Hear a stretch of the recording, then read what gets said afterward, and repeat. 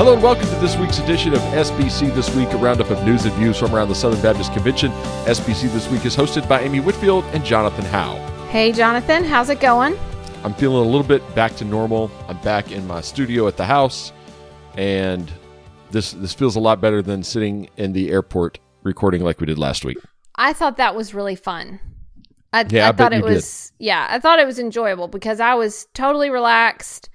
I was in my home studio, which is AKA not a studio. It's your just bedroom. Yes, just I have a couch in the bedroom that it's the place where I can get away from the dogs and everything, and I just that's my spot, but I'm going to call it my studio because I'll be cool like you. So I thought it was pretty fun to hear you navigate all of that. But you're home, you're back, and so I'm sure everybody's feeling festive. We're dropping this on Christmas Day. But for those of you who are listening, we are not recording this on Christmas Day because nobody's interested in that. Yeah, as much as we would love to wake up, record, and then go open presents, that ain't happening. So actually, we wouldn't love that at all. No, so I wouldn't like that a bit. No, but if you are listening to this while you open presents, number one, I'm sorry, and number two, you get a gold star because that's commitment right there. But anyway, Merry Christmas to all of our listeners. We'll probably talk a little bit more about Christmas here at the end of the show. But Amy, our first episode of our next 300 episodes starts off with us thanking our sponsor once again this week. Located in Fort Worth, Texas, Southwestern Baptist Theological Seminary is committed to providing theological education for individuals engaging in Christian ministry. Southwestern Seminary offers a variety of degree programs at the undergraduate, master's, and doctoral levels. And just this past year, our friends at Southwestern launched a new 8-week online class format. So you can take classes like just starting like right here in January, February, like this next semester. So you've got time to get going, or if you want to complete your degree, you can do that as well with an 8-week class format. So some online classes you can do in 8 weeks. So that means you can get done quicker and get into ministry and, be trained up for ministry even quicker. So if you're interested in taking the next step in your ministry preparation, visit swbts.edu to learn more about how you can get started. All right. Well, this is an episode that we have come to look forward to every year. It's actually kind of part of a package of episodes that every year our tradition is that on the first episode of a year, we ask questions that we're setting out to answer or things that we wonder about the coming year.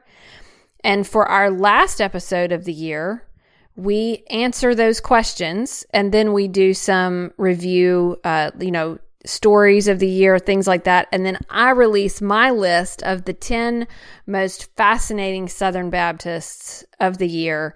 And I'll give the sort of criteria that I use and things like that when we get to that part of the show. Yeah. But we'll get to the Barbara Walters part of the show later.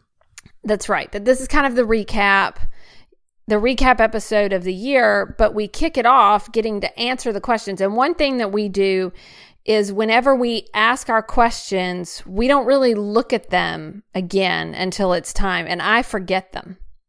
And then I go pull them out and look, and it's a very interesting exercise and was really interesting this year.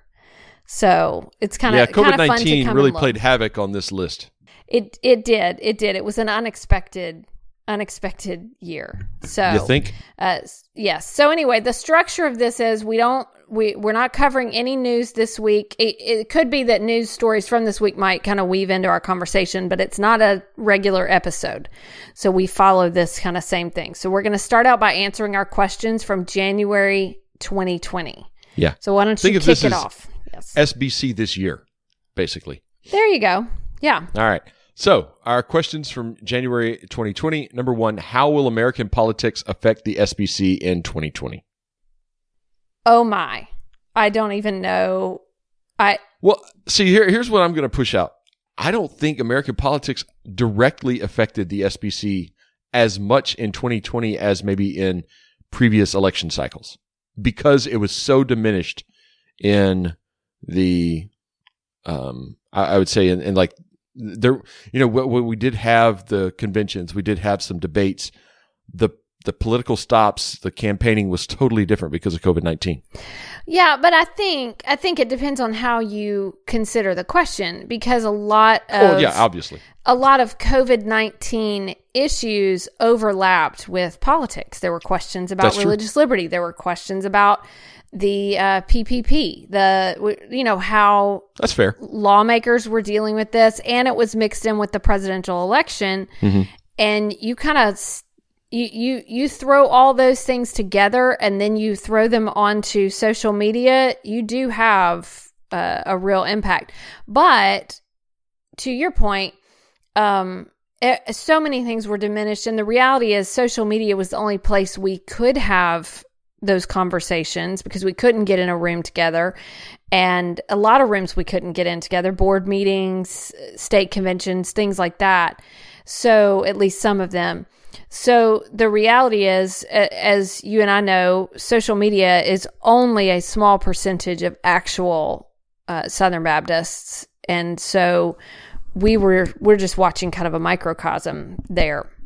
Yeah, I think the derivatives of American politics affected the SBC more than the actual politics did. I don't know if that makes sense or not. Maybe, but I don't know. I would venture to say, when you put COVID-19 plus some of the cultural issues that are playing out, plus all of the legal things with the fallout from COVID-19, and you put an election on top of that, politics is everywhere right now. And so it's it's kind of fascinating.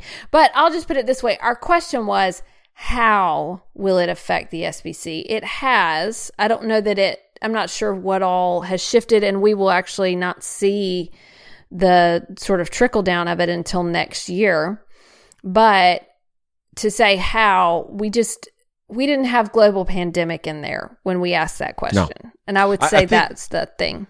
The biggest way that it affected the SBC in 2020, and I think you mentioned it earlier, was on the religious liberty side and government overreach / government mandates for closures and things like that. So I think that is the biggest way. Churches, I wanted to say the most impact, the most direct impact from American politics into the life of the SBC was through local, state, and federal decisions revolving around COVID-19. I think that's very, very fair. And then I think it is true that we saw the election certainly was a major conversation for everyone. So, but that's number one. I got tickled though when I saw it. Number two, will we see more diverse first chair leaders? And we were thinking of some of the different state conventions that were out there. I think whenever we started the year, we didn't have any SBC entity openings. We'll talk a little bit about that, I think, in episode 302, because we will. But as far as first chair leaders this year, we did not see any more diverse first chair leaders, because there were only 3, I would say, quote unquote, first chair positions that came open and were filled in 2020. And those were 3 state exec jobs: New Mexico, the Dakotas, and Kansas, Nebraska. So we didn't see anything there. Yeah. All right. So number 3, who will be nominated for SBC officers in Orlando? Ha ha ha ha ha. And the answer is no one. That's Nobody. Right. We thought no we one knew was in nominated. January. Now we thought we knew a couple, but yes, nobody. Because remember those announcements, because we had a couple of announcements for the office of president, for pastors conference president, for vice president, second vice president, second vice president, things like that. Yeah. What we have to remember is those are press releases of the intent to nominate. So no one was nominated for SBC office in Orlando, because it doesn't actually happen until you're standing at that microphone making your speech. So that's an easy answer. Nobody. Nothing. Yeah, nobody, because Orlando didn't happen. All right, so next question. How will the major launch of GoTo affect sending numbers in coming years? All right, so this is a tough one, because GoTo kind of launched, but kind of didn't. So we didn't have the major push that we were expecting from the annual meeting, because obviously, as see last question, annual meeting got canceled. But there was some efforts and some getting off the ground of the Go-To initiative, and we've seen a good response. It just hasn't been as public and as promoted as we would have expected to see. But so far, the Go-To launch has been good, I think, considering the pandemic. And it's, talking about sending numbers, we saw more people sent this year from the IMB. The IMB is still sending. That's right. And we saw more this year than we did last year. So that's a good trend, and we'll kind of go from there on that. Yeah. Yep. All right, number 5, will we see any recommendations for disfellowship from the Credentials Committee? Yes, and we have seen one. So we saw one in February. That was Ranchland Heights in Texas, and that was the first time a church was disfellowshipped for issues related to sexual abuse. That was a church that was has a pastor who was a registered sex offender, and so that happened. Now, we didn't see any more, but the Credentials Committee was unable to report to the Executive Committee because there was no regular meeting in June or September. So February was the only time that they were able to report to the Executive Committee in their normal cycle that they've set up. Yeah. So we await the next meeting of the Executive Committee, which is scheduled for February of 2021. That's right. So, but that was a big question because we were coming out of Birmingham where the committee had been established first. So very interesting. All right. What will be the outcome of the Baptism Sunday initiatives President Greer is promoting? Well, yeah, that was a tough one. We didn't see Baptism Sundays this year because they kind of got moved out of this because of COVID. So the first one was scheduled in March, whenever everything hit, March and April. And then another one was scheduled in like September, October, and it just didn't happen because of COVID-19. So we don't really know. We didn't see an uptick in baptisms in the ACP reports this past year. So the limited promotion that they got in 2019 didn't really move the needle in 2020, but 2020 and everything, it just, that's right. Where we are. That's right. So the initiatives that were kind of hopefully going to be a sort of jump start on that just were not able to happen.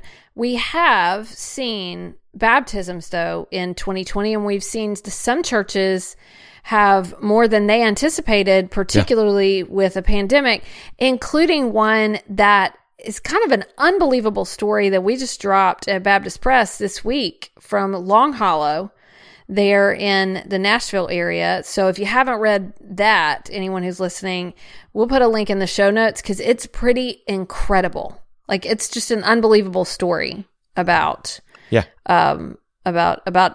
really unscheduled baptisms that just kind of came out of nowhere, and people watching online and asking to be baptized, things like that. Yeah, very cool story there. Yeah, like you said, we'll put that in the show notes.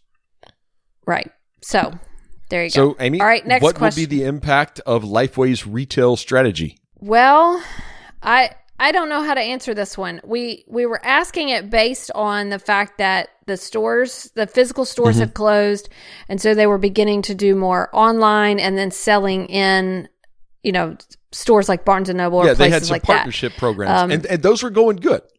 Because remember, we reported in February, after the Lifeway trustee meeting in February, that had really amped up. They had, I think, more than 400 locations nationwide that they had, partnered with for Lifeway resources in local stores, and things were going good. Right. And then March and COVID and everything everywhere went bad. That's right. Everything has sort of changed. And so it's pretty impossible to answer that question because the strategy wasn't able to have any kind of major impact because something else had an impact on it. Yeah. Well, I think the strategy initially was headed in the right direction and something else impacted it. So, yeah. Yes. So, there you go. All right. Will we break $200 million in national CP receipts this budget year? We did not, but we did break $192 million, which I think if I'd have told you back in March, whenever the pandemic hit, that we would still wind up at $192 million, you would have been very thankful for that. And I was thankful for that even when it happened in the end of September. Right. So while we didn't hit 200, I think you and I are both really grateful for the 192. Everybody's really grateful for that. And that's the national CP side of things. The total CP is around 467 million, which is still incredible based on everything that we know about the pandemic and just where churches have been this year. So I'm extremely grateful for where we are, even though we didn't get to the 200 million because of COVID-19, I think mainly. We still, to hit 192 was incredible. Absolutely. Absolutely. All right. Number 9, this one hurts. Will the Annie Armstrong Easter offering hit another record high? No, it didn't, because COVID. That should be like the name of this episode, because COVID. That's right. That was a tough one. And honestly, we did see some really great ways of handling this. We saw the drive-through, the drive-through Annie Armstrong offering a buck run, some good stuff.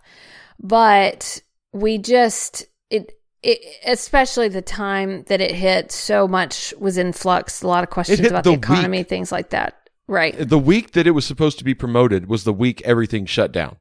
I mean, it just the worst possible timing. But again, like we talked about with the 192 for CP, to be in the $45 to $50 million range, even with a pandemic, was incredible, in my opinion. And NAMM echoed that as well. To be where they were, even though it wasn't at 62 to 65 million, or wherever we were thinking it might be, just to be at 45 to 50 where it was, incredible. Yeah, pretty amazing. All right, and then last the question. Sad one, Amy. This is a hard one for me. We were so positive for this one in January. Yes. The question was, will we hit 10,000 messengers in Orlando? We would have. I'm certain we would have. We would have blown that out the water. Because we were watching it. We were watching the registrations. We were watching the hotel sales. We were expecting somewhere north of 12,000 people. We were going to hit 10,000 messengers. And then it didn't happen. We didn't. But we didn't. I was certain this would be the year. But no. So. One of these years, Amy. Yep. One of these years. One of these years. Well, those are our 10 questions from January. And man, that last one, that's way to end on a downer, Amy. I know. Really sad. Really, really sad. But we had some good stories though.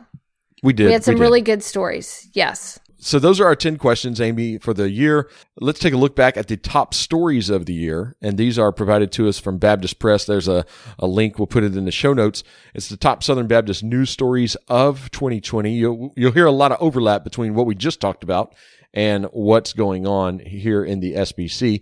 But Amy, we'll start the big one of the year, obviously, the COVID-19 global pandemic. Yeah. So the story that Scott did was really good because it shows all of the different things that happened over the year and how this affected so many different things, stories that I had kind of forgotten, because you remember things were happening so rapidly.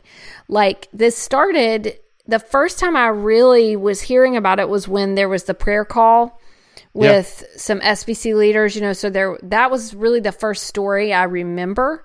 It may not have been the very first one, but it's the first one I remember sort of talking about. Then all of a sudden we started hearing about the IMB organizing a task force, then the mission team in Israel that got stuck. Yeah. Yeah. And then all of a sudden we start thinking through the annual meeting, all of these things. Then we're trying to figure out what our churches are going to do. And so this story was an incredible recap of the year because we were experiencing it in terms of the news in real time. So much that now that we're here, COVID is just it's just kind of this reality. It makes you forget how each domino was falling. It was pretty crazy. But the first line of this article is everything, it seems, changed on Wednesday, March 11th. And yes, I thought, man, truer words. Yeah. One of those days, like you talk to your parents and they tell you about where they were on the moon landing, in 1969. Yeah. And when that happened, or when Kennedy was shot or things like that, in 1963. As for me, like the things that I remember, I think you and I would both agree, the two big events, 9/11.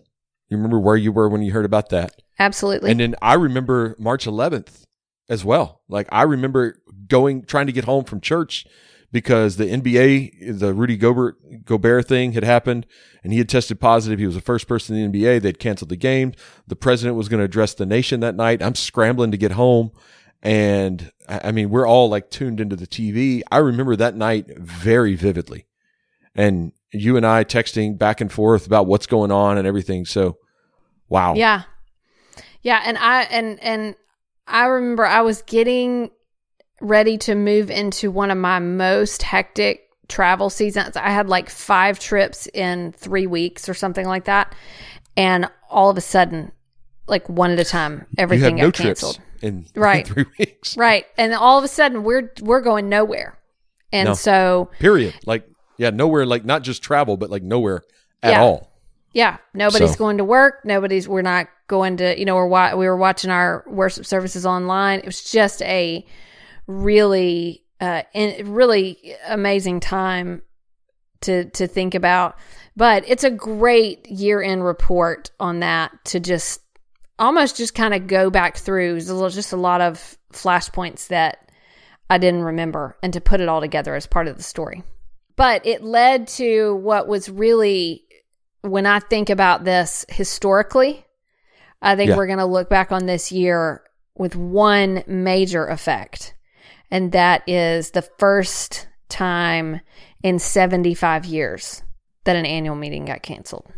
Yes, there's a story at Baptist Press specifically on that. Diana Chandler did a good recap of everything that went into that and why that had to be canceled and the meetings that went into it. And so, like you said, on the SBC side of things, like COVID-19 has affected a lot of things, but from a historical standpoint, nothing may be bigger than the cancellation of the annual meeting for the first time since 1945. So yeah, it put us in a place where we just kind of, you're trying to figure out things as you go every day because, well, we don't have this, there's a lot of things that the annual meeting affects, everything from trustees to motions to resolutions, all these different type of things that happen every year didn't happen. So what does that mean? What does that look like? There's no new officers. The officers carry on for another year. So what does that look like? There were so many different things, so many new things that we had never even thought through that were affected because of the COVID-19 global pandemic that related to the cancellation of the annual meeting. That's right. All right. So the next story, and this is kind of something that we were dealing with at the same time, was the racial tension and the SBC's response, really stemming from the death of George Floyd. That's right. So when George Floyd died in custody of Minneapolis police, that was certainly one of the biggest stories of 2020 for our nation. But the response of the SBC in not just immediately following, but really in following months, there were just a number of things that kind of happened in the wake of that. There were a number of protests, there were riots, people were talking about, responses to that. Everyone is processing that in real time. And so some of the stories that we had on that and we talked about were a statement of Southern Baptist leaders condemning racism. There was a virtual town hall meeting, essentially, that Dr. Floyd hosted on Facebook Live. Also, just continuing stories on this conversation, which honestly, this is an ongoing conversation for us in the Southern Baptist Convention. From everything from the Mississippi Baptist Convention getting involved in the conversation about the state flag, which was replaced this year, and then even recent discussions, which we've covered over the last few weeks, related to critical race theory and that continuing conversation, which I think will move into 2021. Yeah, carry into 2021 for sure. All right, so next big one, Lifeway announces that they have agreed to sell Ridgecrest. Yeah, so this started out with Lifeway saying that they were going to sell Ridgecrest back in the summer, and then moved into the formation of the Ridgecrest Foundation and their attempts to purchase the conference center out there in North Carolina. It's a 1,300-acre property in North Carolina that includes the conference center and the 2 summer camps. And we've had a story, we've talked about it here on the podcast, about the Ridgecrest Foundation, their attempts to raise $12.5 million to finance the purchase.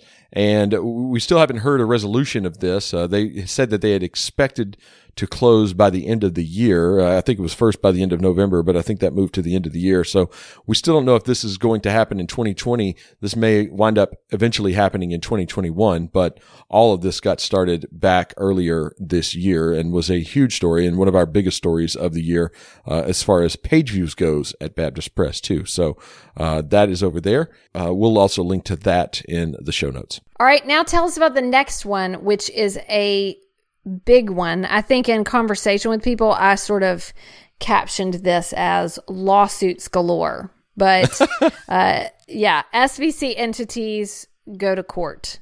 Talk us through this. You put our sound effect in. Bring our sound effect. Oh, yeah. So this is a legal update, so we got to put it in here. There it is. Okay, so 3 real big things this year. We have the continuation of the NAM and Will McCraney lawsuit. This lawsuit filed by McCraney against the North American Mission Board. That's going back and forth and could even wind up with a Supreme Court ruling, possibly.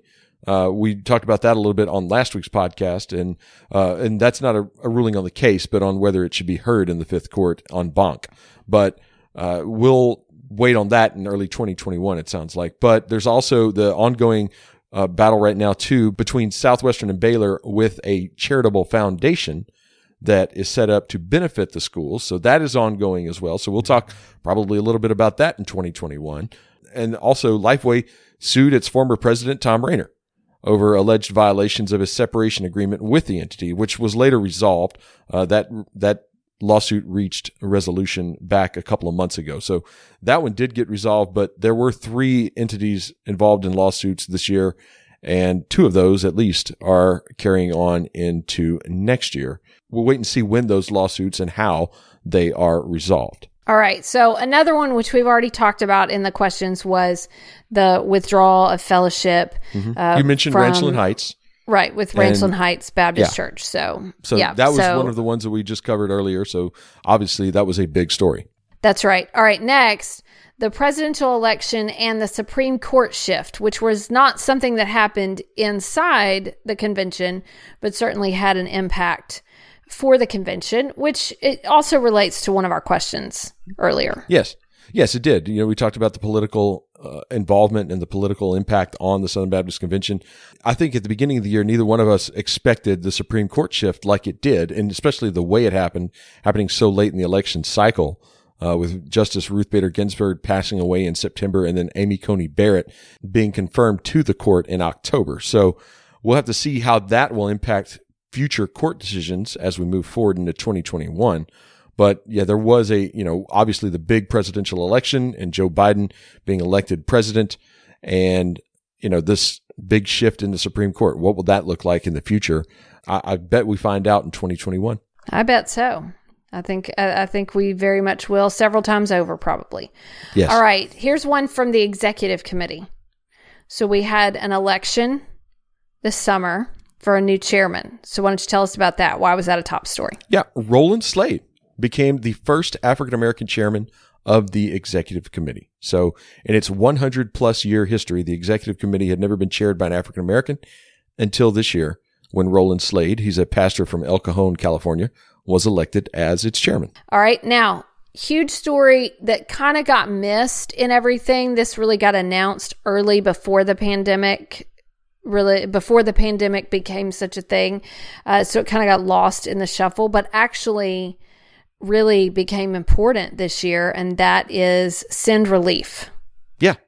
So Send Relief became a partnership with IMB and NAM that included the merging of Baptist Global Response into Send Relief, and a new combined compassion ministry effort between NAM and the IMB under this big, broad umbrella of Send Relief. So this happened at the February meeting, which kind of got drowned out a little bit by the launch of Vision 2025, as well as the formation of the ERLC Study Task Force. Those were kind of the 2 big pieces that came out of this. You said this kind of got lost in the shuffle a little bit because just a month later, you had the global pandemic hit, and then, we've done some stuff and talked about Send Relief, but it really hasn't gotten the kind of the notoriety that it probably should have or would have in a regular year, right?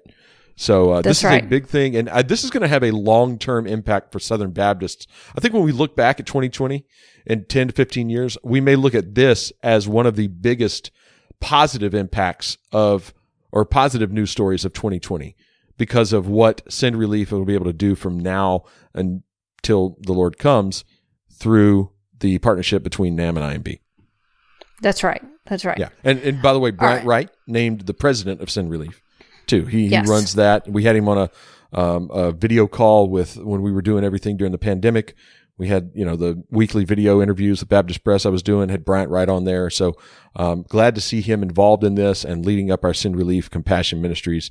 Just been a really good thing for Southern Baptist, both here in North America and around the world. Absolutely. All right. Now, the final top story was Jerry Falwell resigning from Liberty University. Yeah. Wow. You talk about another surprising story here is that, Sunday night back in the summer, like, was it August? I think it was, just out of the blue, he releases this statement, and that leads to a resignation later on, a couple of weeks later. So, pictures surfaced to him on a boat. There was just a long story, drawn out kind of story, that eventually led to President Falwell resigning from his presidency at Liberty.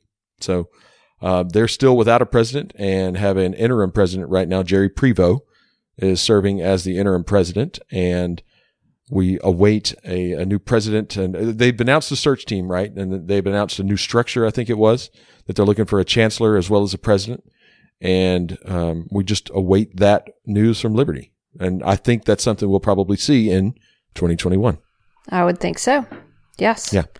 So those are our big stories. That link is available at Baptist Press and as well as at our show notes for today's episode. That's right. And we also have on Baptist Press other recaps like the 10 most read Baptist Press stories, as well as just stories that we just liked, that people liked. Yeah. So, and one of those we're going to talk a little bit about here in this next section of the episode, and that is the Barbara Walters session when Amy turns into Barbara Walters. And kids, you're going to have to Google Barbara Walters and just find out who she is, because it occurred to me when I said that earlier, there's probably some people who don't know who she is who listen to us. That's right. She's not, doesn't really come out much anymore. All right. So this comes from a show that I used to love to watch at the end of every year, where Barbara Walters would release her. She was a longtime reporter for ABC News, and she would release her list of 10 most fascinating people of the year.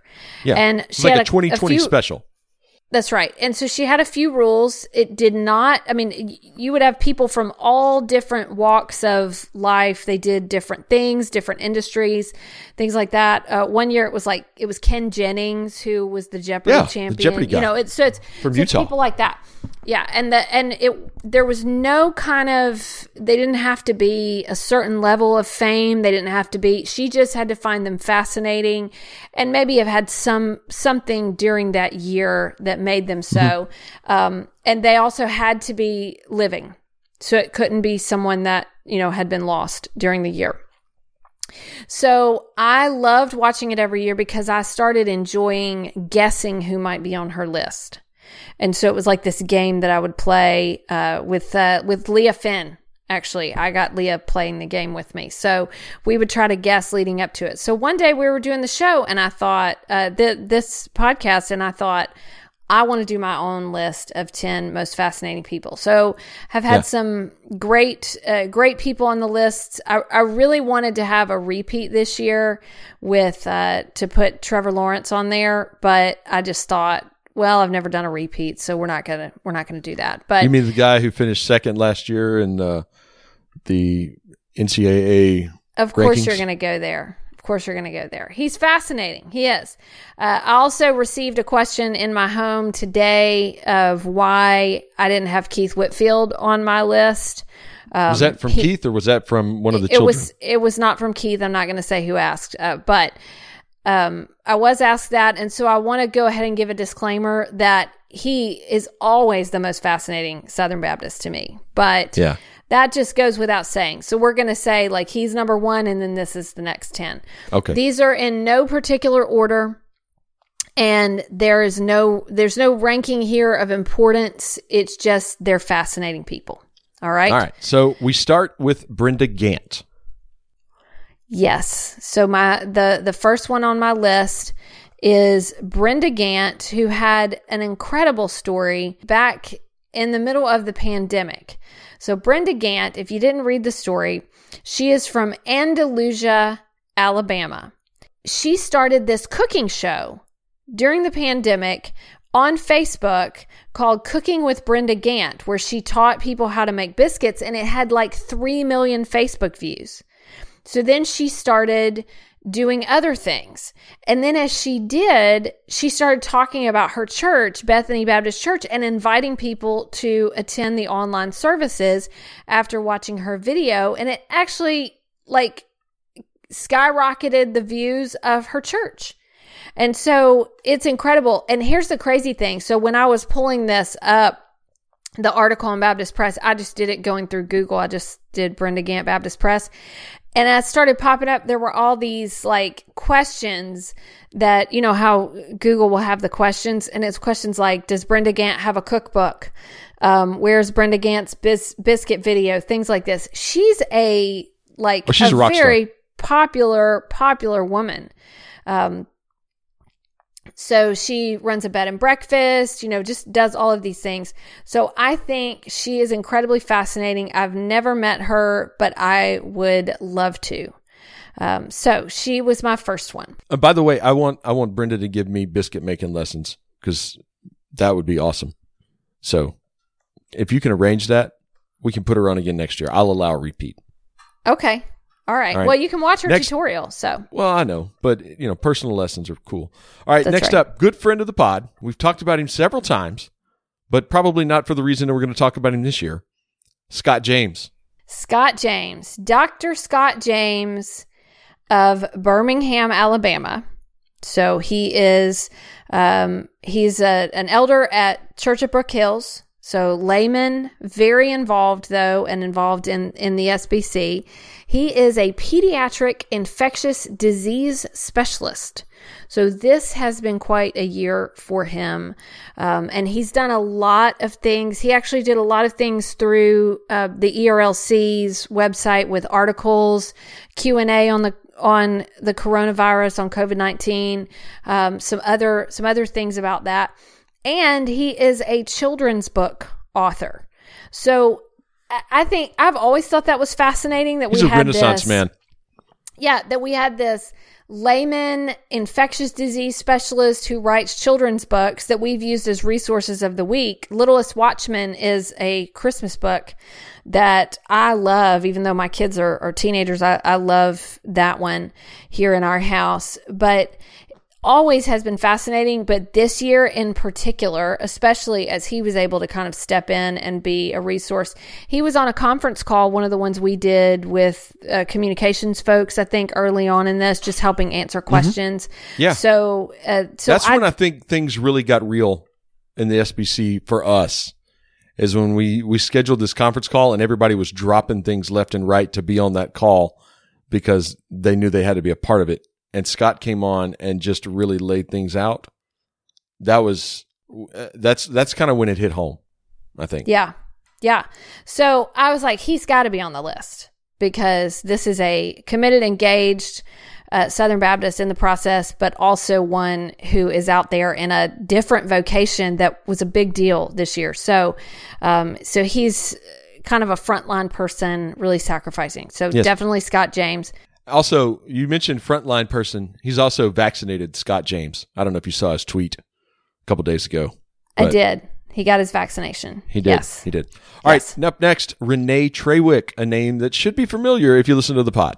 Yes, absolutely. So Renee Trawick was elected Guidestone's board chair this year. She was elected on March the 2nd. This was the first time in the history of the SBC for one of our boards to have an African-American woman as trustee chair. And really, I mean, I think by calculation, she's only the third board chair ever. There was back in the 90s, I believe the ERLC. Female board chair. Right, female board chair. Not the third one ever for Guidestone. No.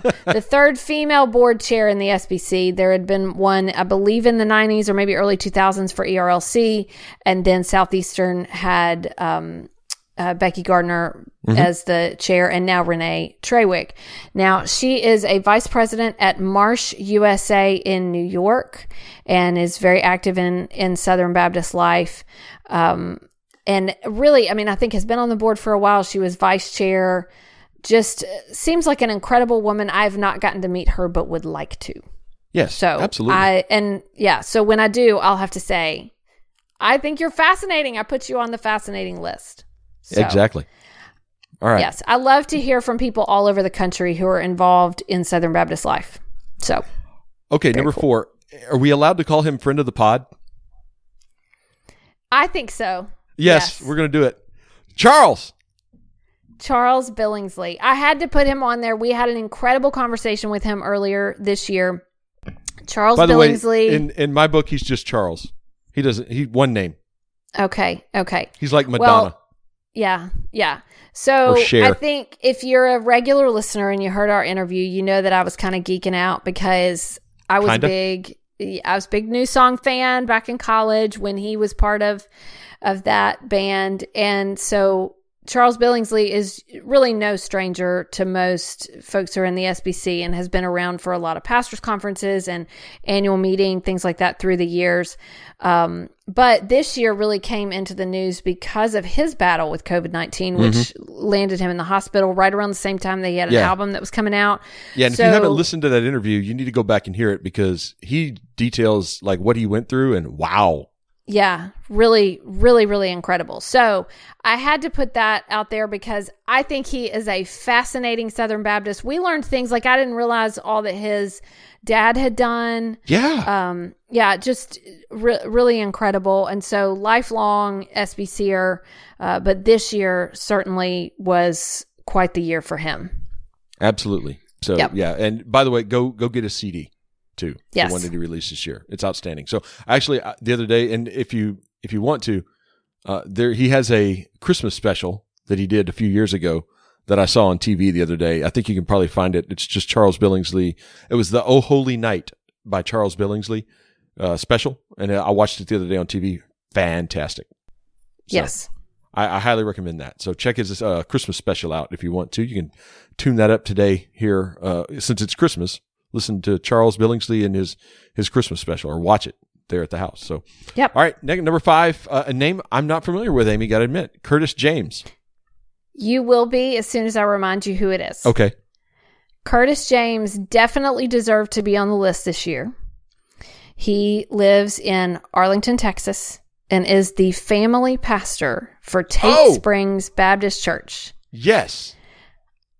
He has to be on this list because anyone is fascinating who sits down and builds their church in Minecraft.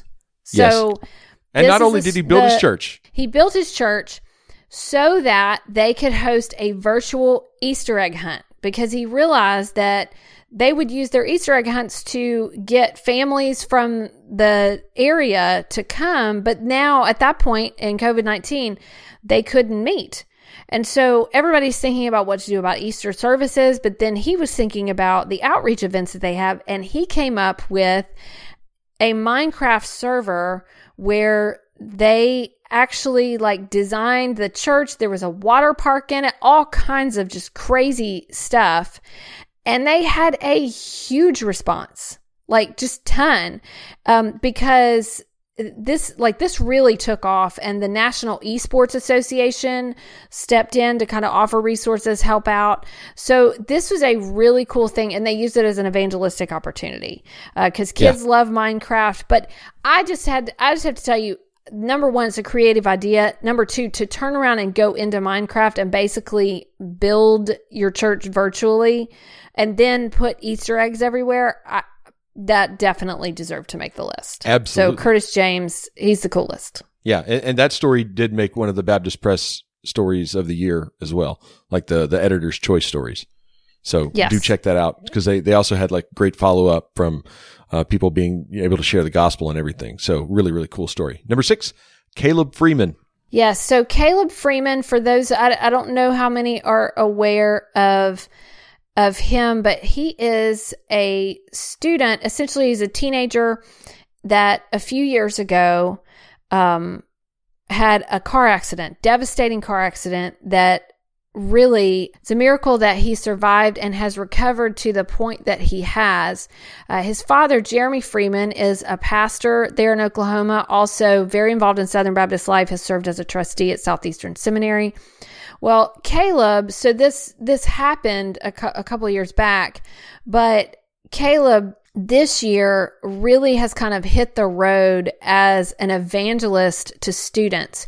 He reached the point in his recovery where he could do that and get out. And it's been pretty phenomenal, some of the things that have happened when he's been out there sharing the gospel and the inspiration that he has been to other students. So there's a Facebook page. It's called Pray for Caleb. It tells a lot of what's going on with him on the road, and just the way that the Lord is using him to reach students. And I've been really struck by him just because, as we've talked about, that student baptism, that decline in student baptisms and how we want to turn that around. That was part of Vision 2025. Caleb is someone that we've talked about over the year and some of the things that he's doing. And so I wanted to put him out there because I have been watching his journey, and it's been pretty incredible. So he definitely makes the list, and we will put some of those resources up there. You can see videos of what all he has been doing. All right. That brings us to our next one, Abby Kavanaugh. It seems like we have to have a youngster every year now. I like it. Absolutely. So Abby Kavanaugh, which is not her real name, this is a pseudonym, because she is... Asterisk. That's there. Right. Her family serves with the IMB in East Asia. Abby Kavanaugh gave all of her vacation money, $32.20 in May, to the IMB. So COVID-19 had canceled her family's vacation, and it pushed the IMB to have to pay for all the relocation of its personnel. And so they were estimating a $4 million shortfall. So she knew about this, and she had $32.20, and she decided, I need to give the money to the IMB. So then her parents matched the gift. Then they started putting out on social media, asking people to join in and give $32. And it just started going and going and going. And they called it Abby's Challenge. And so on September 15th, Paul Chitwood was able to tell Abby through a video call that 155 people had given a total of more than $13,000, all because of just her heart wanting to give in that way. And then there is even a spot where you can give to Abby's Challenge, is what it calls it. And I actually don't even know where the number is now. Yeah, but it was up there. I mean, we gave to it. So, yeah. Yeah. Yep. So really incredible, but she definitely went in there because the Lord really used her in a powerful way at a difficult time. Absolutely. All right. Up next, Natalie Maxey. All right. You didn't know who this was, did you? No, I didn't. All right. So this was actually from a story in one of our state papers, the Baptist Message in Louisiana. Okay. There we go. God's country. That got my attention very early in the pandemic, and I was struck by this. So Natalie Maxey is assistant professor of engineering at Louisiana College. Okay. And Pineville. She started, she saw a social media post in Montana that kind of got her attention as to ways that she could serve. And this was in that moment where we were all trying to figure out what to do, where to start. This thing was kicking off and people were sort of caught off guard. She started making frames for protective face shields using the 3D printer in the school's engineering lab. So she had noticed that that companies were firing up their 3D printers from something she saw on social media. So she called Rick Brewer about the project, and they realized that the 3D printers they had in their engineering department could produce the N95 face mask. So they called to see if that could help, but they actually had an ample supply of that. The hospitals nearby had that, but they didn't have enough face shield frames. And so Louisiana College jumps in and started just developing those, printing them. They took about 75 minutes on the 3D printers, all because of what she was doing. So they got donations to outfit a room to outfit a classroom with a 3D printer, all of these things. And so Natalie Maxey, it was just another person who is doing their work, but then figured out, here's a way that I can help. That got my attention all the way back in March. And so I had to put her on the list. All right. Well, that's cool. I didn't know about that. Rick Brewer's going to be upset he didn't make the list, Amy, because of his piano playing CD. You know what? So, I bet he is so proud of his faculty. If I know how college presidents are, probably right. You're probably right. He would give that over. But he's very fascinating as well. Honorable mention. Yes. All right. Number 9, John Nelson. Yes, John Nelson was elected president of the Missouri Baptist Convention this year, first ever African-American president of that convention. But he caught my attention because there's actually a story from 2019 when he was elected as vice president there, as the first African-American officer. And it's a story that talks about how he went from atheist to the first Black Missouri Baptist vice president.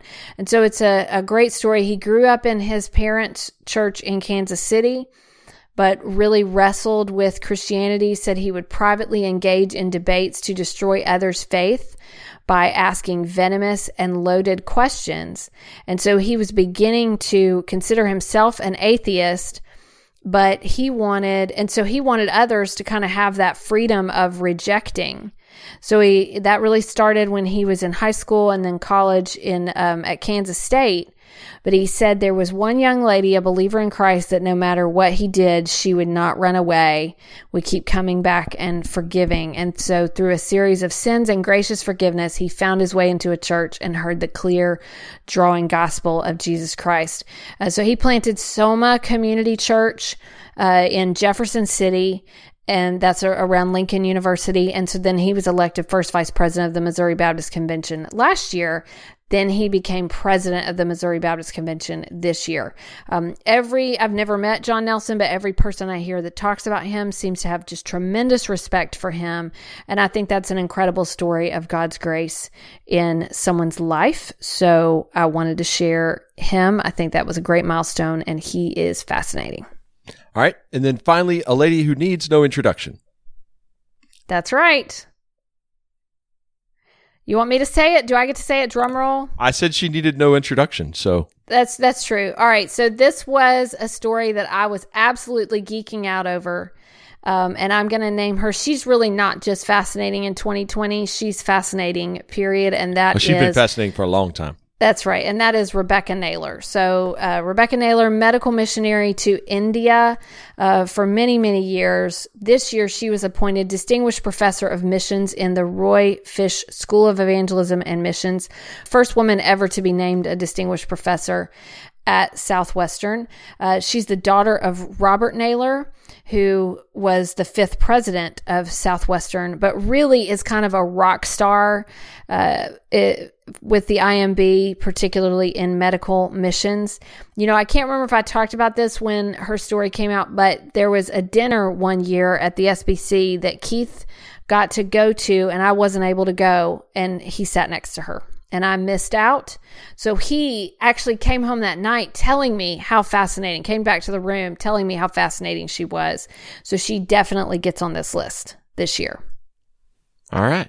Well, very cool. There you go. So that's your list of fascinating people. And once again, I didn't make it. It hurts. It's all right. Neither did Keith, which I already heard about today. So, but not from Keith. All right. None of your kids are advocating for me to be on there, I'm sure. All right, so that brings us to our last point of the year, our resource of the year, and our resource of the year is?